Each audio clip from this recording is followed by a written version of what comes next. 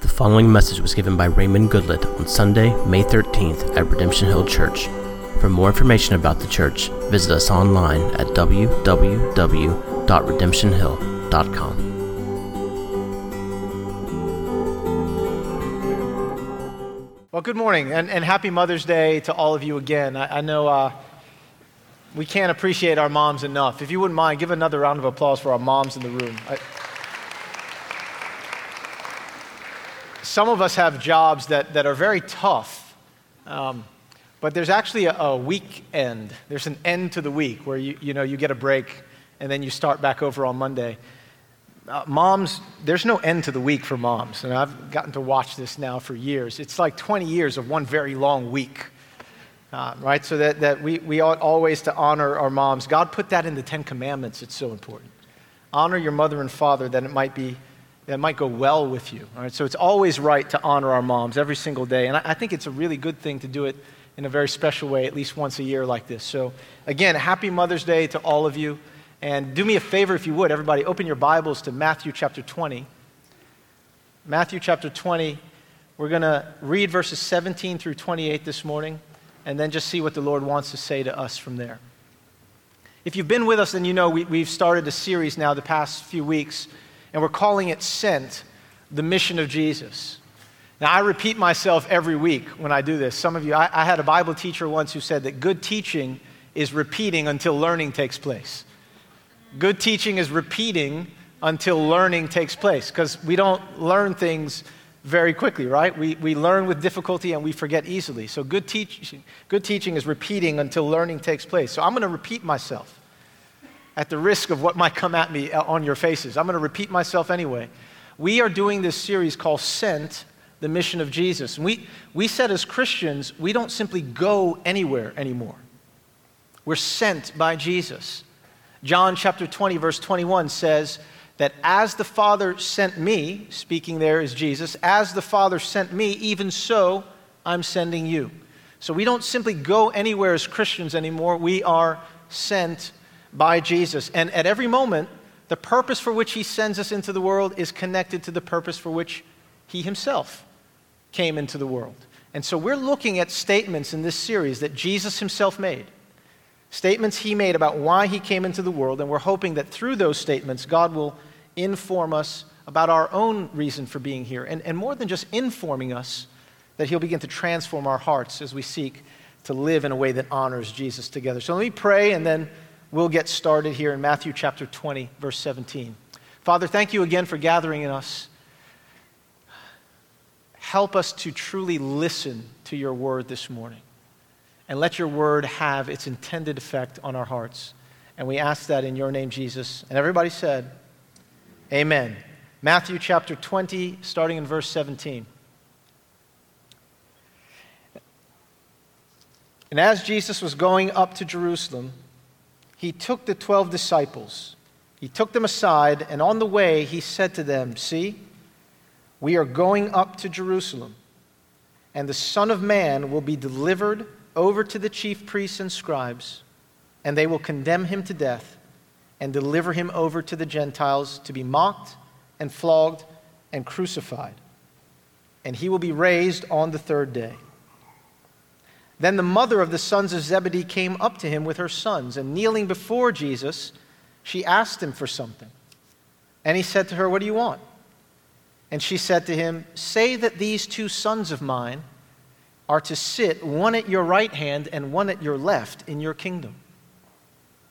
And Jesus answered, "You don't know what you're asking." And clearly, by the way this takes place, he's no longer simply talking to mom.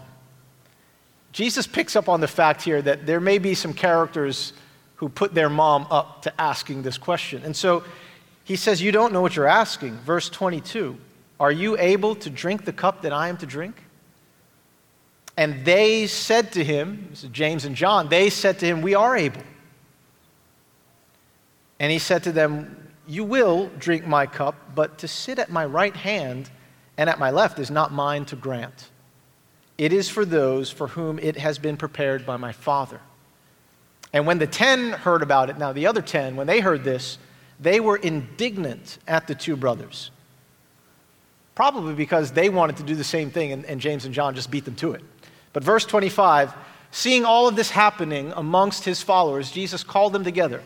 Verse 25, but Jesus called them to him and said, you know that the rulers of the Gentiles lord it over them, and their great ones exercise authority over them. But it shall not be so among you. You hear that, Christians? You hear that this morning? This is what Jesus is after. There are certain things that are typical out there in the rest of the world. Wherever authority and power are found, there are certain things that are typical.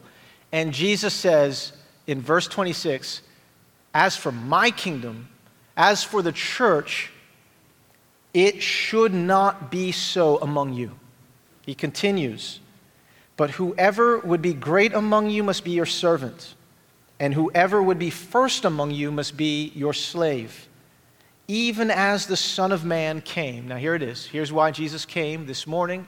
He's going to highlight these two things for us. Why did the Son of Man come? Why did Jesus come? He tells us in verse 28, the Son of Man came not to be served, but to serve, and to give his life as a ransom for many. What we want to do this morning is we want to look at each one of those things. The fact that Jesus came not to be served, but to serve, and the fact that he came to give his life as a ransom for many. And we want to try to understand what that should mean for our lives today as his followers. So Lord, help us with that as we go forward. Help us not to turn a deaf ear to what you're saying here. Protect us from distraction. We ask this again in your name, Jesus. Amen.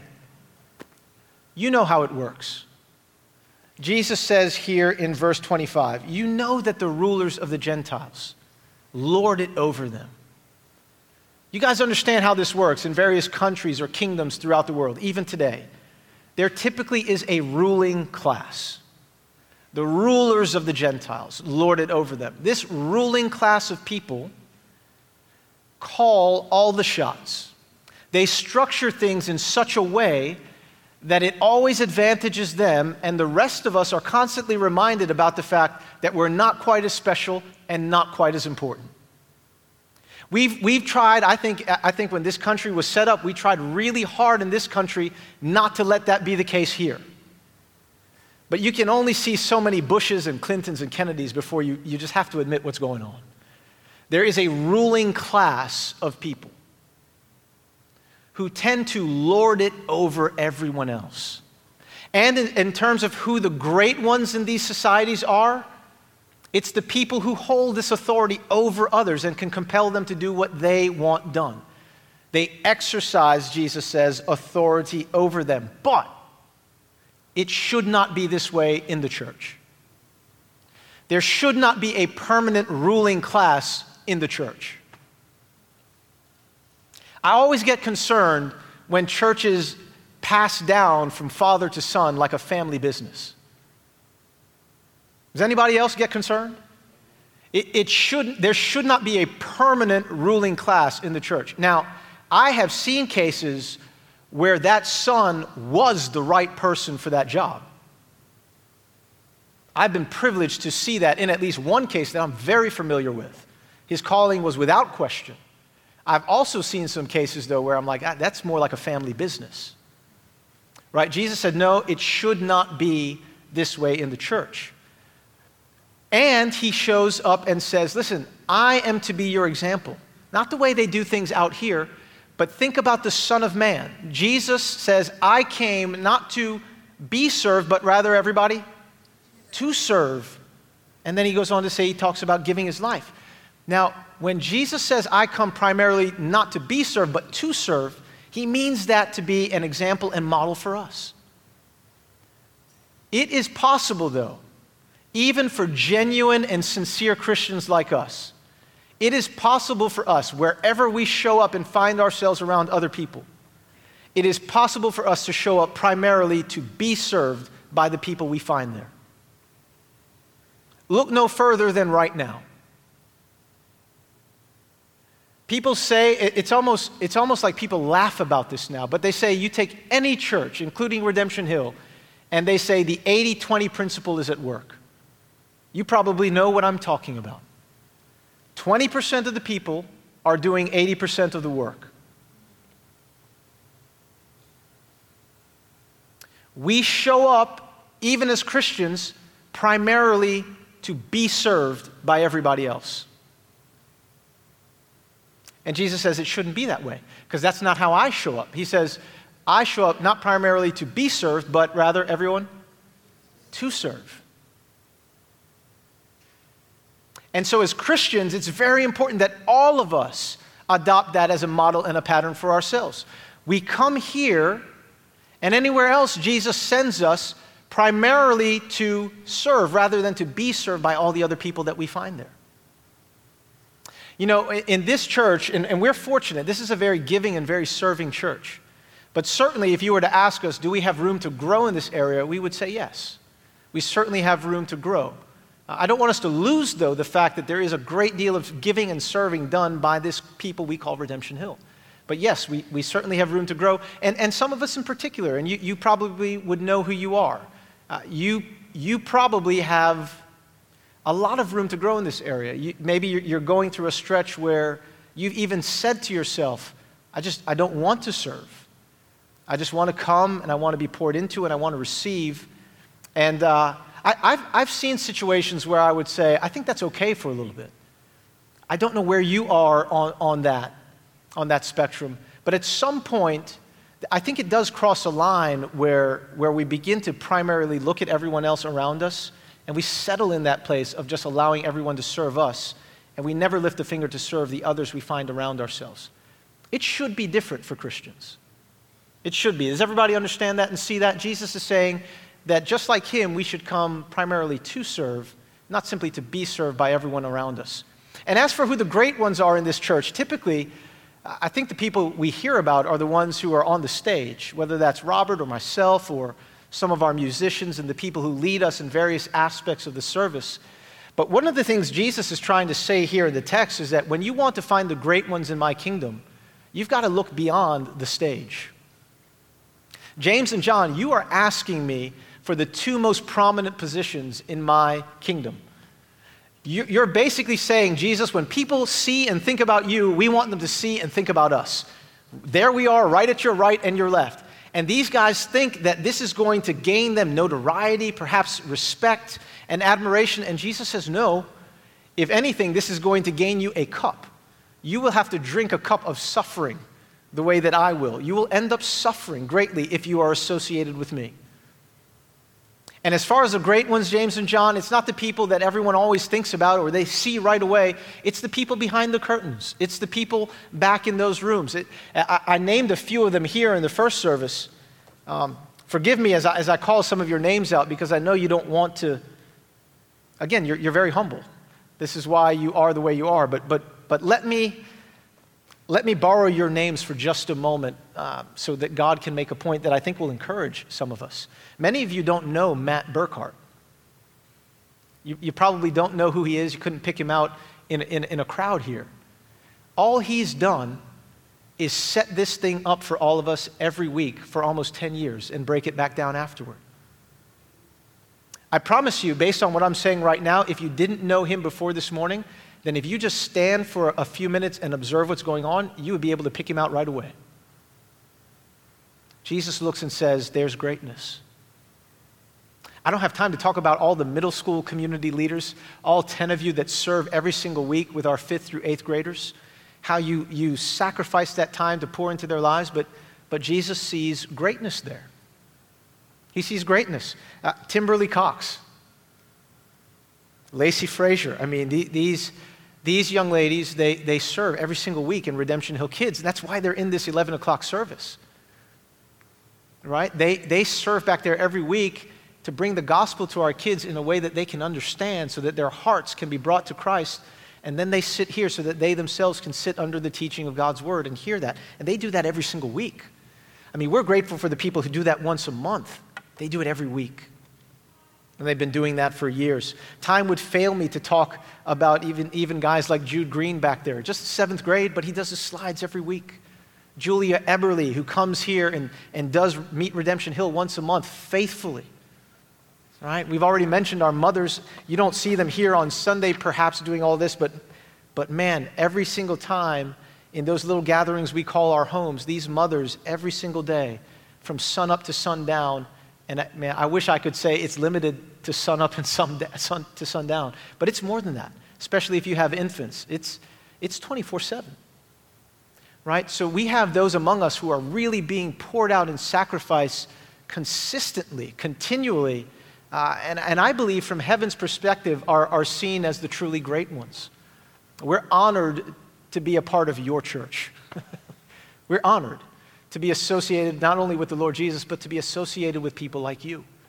And it is our privilege, even from this stage, to serve you in the many ways that God has called us to serve. Lord, I'm really grateful. We are really grateful for all of the people we mentioned and so many more. We pray that you would let them be another reflection of your character to us, your heart, so that we would also be moved to show up, not simply to be served, but to serve. And then also, Lord, help us as we move on to our next point. In Jesus' name, amen. Jesus came not simply to give us that model of what it looks like to use power correctly and to serve others rather than to simply look to be served. But he also says, look at verse 28 again. He also says that he came to give his life as a ransom for many.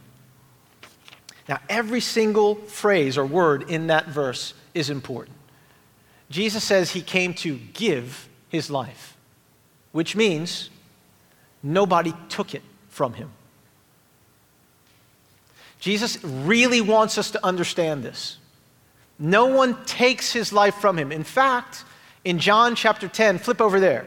In John, don't lose your place in Matthew, but in John chapter 10, verse 17 and 18, Jesus goes out of the way through the Apostle John to tell us that this is indeed the case. He says there in verse 17, "For this reason the Father loves me, because I lay down my life that I may take it up again. No one takes it from me, but I lay it down of my own accord." I'm going to preach to you. No one takes it from me, but I lay it down of my own accord. There was never a moment in his life or ministry where Jesus was an unfortunate victim of other people. Amen. Preach to you too. Never a moment in Jesus' life or ministry where he was an unfortunate victim of other people and their power. In fact, he had to correct Pilate. You remember this in John chapter 18? Jesus was beaten within an inch of his life, exhausted, bloodied, could barely gasp, could barely gather enough air to call it a breath. And Pilate made the mistake of looking at him and saying, "Man, why won't you talk to me? Don't you understand who I am? Don't you understand I have the power to crucify and condemn you or to set you free? Why won't you answer me when I talk to you?" Jesus said, "Hold up. Let's get one thing straight right now. You would have no power over me if it were not given to you from above. You think I'm on trial, Mr. Pilate? You're on trial. You stand before a king, the likes of which your mind cannot even fathom. Don't make me break my silence again. Let's just get on with this thing so I can set my people free." Because he came not only to give his life, but to do it as a ransom. That word ransom is carefully chosen. Whether you heard it in Aramaic, whether you heard it in Greek, whether you read it in Greek in the New Testament, look, that word means a payment that is designed to secure the freedom of someone else. A ransom is a payment that secures the freedom of someone else. Jesus offered his life, freely gave his life as a payment to carry out a transaction that set people like us free. And that is supposed to change everything about how we see ourselves and how we live. The year was 1939. World War II was just breaking in. And there was a Franciscan monk in Poland, a Polish Franciscan monk by the name of Maximilian Kolbe. He was 45 years old at the time. The Nazis came in and you've read about the Blitzkrieg in history as you've studied world history. They made quick work of the Polish resistance. They took over and they subjected everyone to their tyranny. Well, Maximilian Kolbe and some other monks decided they were going to shelter a number of people, over 2,000 Jews and some others as well, and they were taking care of them. They knew at great risk and cost to their own life. And after about a year, word got back to the Nazi authorities, and Maximilian Kolbe was placed on their list of people to be arrested and to be sent to a concentration camp. So every concentration camp was horrible, but Maximilian Kolbe was sent to Auschwitz, which had a reputation of being the absolute worst place anyone could be sent. So he went, and one night when there was typically silence, all of a sudden there were alarms and shouts coming from the Nazi soldiers. Their shouts broke the silence, and soon everybody understood what was going on. One of their prisoners was on the loose. And that prisoner actually escaped.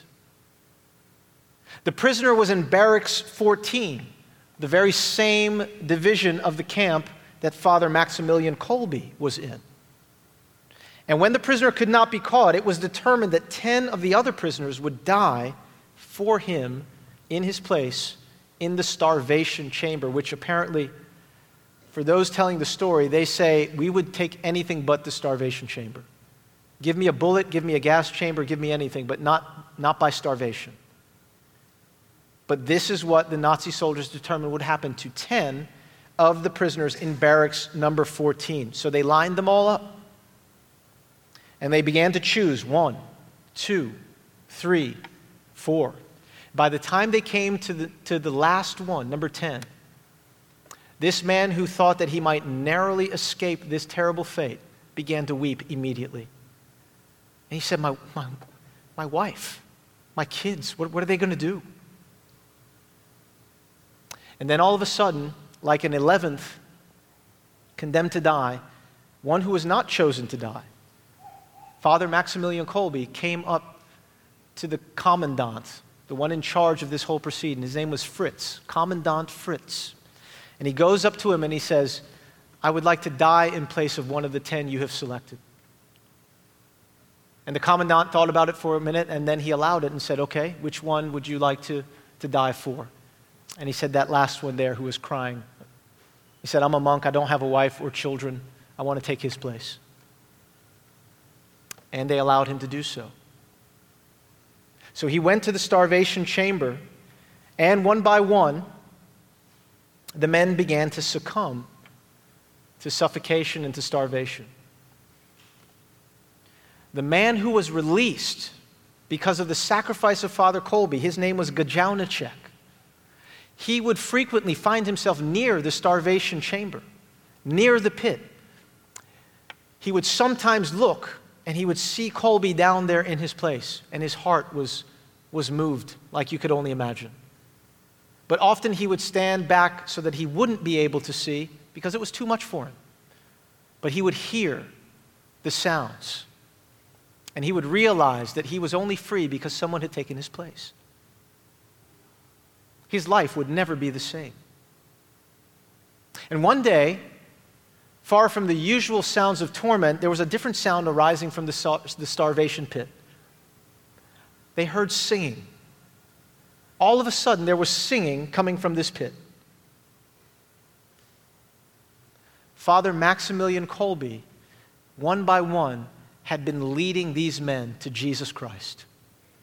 And their hearts had come alive, and they realized that even in the midst of starving and being tortured like this, we belong to a man who was tortured even more than this for us. We will share in his suffering, but there will be great joy and glory on the other end of it. And they began to sing of their Redeemer and their Savior, who took all of their places. Right there in the pit, they began to sing. And I couldn't confirm this. I tried and I searched and I tried to confirm this because, oh, what a great story it would have been. But rumor has it, so I'm going to go with it anyway. Rumor has it that Commandant Fritz repented and turned to the Lord. Fritz looked at what Maximilian Kolbe did for another man, and his heart was completely turned around. How much should it change us when we look at Jesus and realize that what he did for us? The overwhelming sense of gratitude that Gad Jaunacek felt every day should be ours. Jesus did not simply die for us in the way that we tend to think about it. He did a good thing for us. He died instead of us. He died in our place. He took, that place on the cross was a place reserved for judgment against sin. Jesus took judgment that belonged to us. He came forward and he said, God, Heavenly Father, I want to die in his place. Okay? And he offered his life as a ransom. He set us free by what he did at the cross. And we know that we needed him to set us free because the Bible teaches us that at one point before Christ, we were all slaves to sin. Look at the Gospel of John. Open your Bible to the Gospel of John, chapter 8, verse 34. See, culturally, some of us identify with people who have been enslaved, and others of us have a harder time identifying with people who have been enslaved. But spiritually speaking, Jesus says that all of us should understand what it is to find ourselves in bondage or in slavery. In John chapter 8, verse 34, he says, truly, truly, I say to you, everyone who commits sin is everybody? Slave to sin. Now, raise your hands with me real quick. Who in here commits sin? That's a lot of people. Apart from Christ, before Christ, and the transaction that we are describing, where he puts his life forward as a ransom for you and for me, before Christ, we are slaves to sin. Look at Romans chapter 6, verse 16 through 18. Turn there. Romans chapter 6. Just keep going to the right a little bit, Acts, and then the letter to the Romans. Romans chapter 6, verse 16 through 18. Do you not know that if you present yourselves to anyone as obedient slaves, then you are slaves of the one whom you obey, either of sin, which leads to death, or of obedience, which leads to righteousness? But thanks be to God that you who were once slaves of sin have become obedient from the heart to the standard of teaching to which you are committed, and having been set free from sin, you have become slaves of righteousness. So you're still a slave, congratulations, but now in Christ you are a slave of righteousness. You are a slave, as the text will go on to say in Romans 6, you're a slave of God.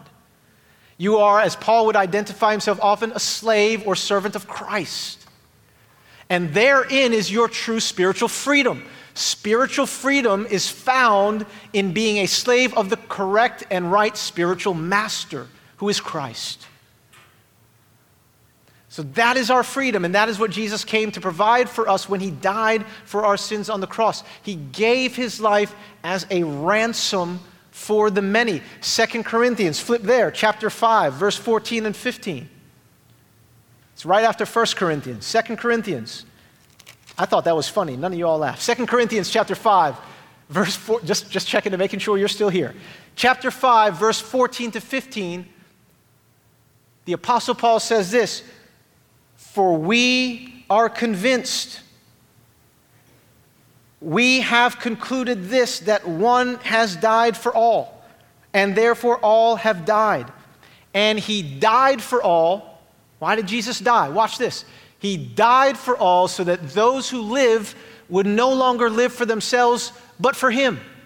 who for their sakes died and was raised again. Do you see that? Jesus died for us so that we would live for him. That is what he's seeking. How should it shape our lives? The fact that Jesus died on the cross as a ransom payment to set sinners free, it should lead us to give him our lives. We should yield to Jesus the balance of our days and say, here is my life. Take it and do with it as you will. It is the only correct way to respond to what Jesus did. In fact, in 1 Corinthians chapter 6, verse 19 and 20, the Bible will reinforce this for us. And the Apostle Paul says there, don't you know that your body is a temple of the Holy Spirit that you have received from God? And he says, for you are not your own, but you are bought with a price. Do you see that? Jesus set you free with this ransom payment, but in the process, he also purchased you for himself. You, if you are a Christian, listen, you are not your own. You were bought with a price, and the price was the very life of Jesus Christ. He paid with his life to secure your freedom and your allegiance and obedience to him from this point on. Back in Matthew chapter 20 now, verse 28, there is one question that looms large for all of us this morning. Are you among the many that Christ has set free? For he came to give his life as a ransom for the many. Now listen, I'm not asking you for your opinion right now about the doctrine of election. That's not what I'm doing. Listen closely. I am asking you a very personal question. Are you, as you observe your life at this point, are you among the many who have been set free from slavery to sin by the ransom that Christ put down on the cross? Do you see evidence in your life that you are among that many? Go back to Romans chapter 6. We're beginning to close. As you know, is different from actually closing, but we are beginning to close. Romans chapter 6, this time in verse 6 and 7. How can we know that we are no longer enslaved to sin, but in fact are among the many whom Christ has already set free? Romans chapter 6, verse 6. We know, everybody say we know. All right, just checking. We know that our old self was crucified with him in order that the body of sin might be brought to nothing, so that we would no longer be enslaved to sin. For one who has died has been set free from sin. There are people, even in this room, who can say, we know. We know that our old self was crucified with Christ. We know that we have died with Christ. And therefore, we are no longer enslaved to sin, for one who has died has been set free from sin. Now, yes, we still commit sin here and there. Yes. There may be particular areas of your life where you even believe that sin is regularly getting the upper hand. And more than likely, that's because you're not really focused on the 80 or 90% of your life where Christ is actually working victory in your heart over that. But you're so focused on the 10% that it at least seems like, man, this thing beats me up every day, all day. But there are people among us who can say, I know that I have been crucified with Christ. The Apostle Paul said this in Galatians 2, verse 20. I have been crucified with Christ, and I no longer live. But the life that I now live, I live by faith in the Son of God who loved me and gave himself for me. Can you say that you have been crucified with Christ? That as he literally goes through crucifixion on the cross, that by the Spirit, you have been spiritually joined to Jesus in that event by which he ransoms your soul out of slavery to sin? Well, you can. You can have confidence if you know that upon hearing this very message, upon hearing about what Jesus has done for sinners, if your heart has connected the dots and has said, I needed him to do that for me, and if you have responded upon hearing the good news of what Jesus has done for his people, if you have responded by saying, I am a slave to sin, I need to be set free, only Jesus can do that. Only the cross is sufficient. God raised him from the dead. God showed that in Jesus there is power to raise my dead soul. If that has happened to you, that is a miracle.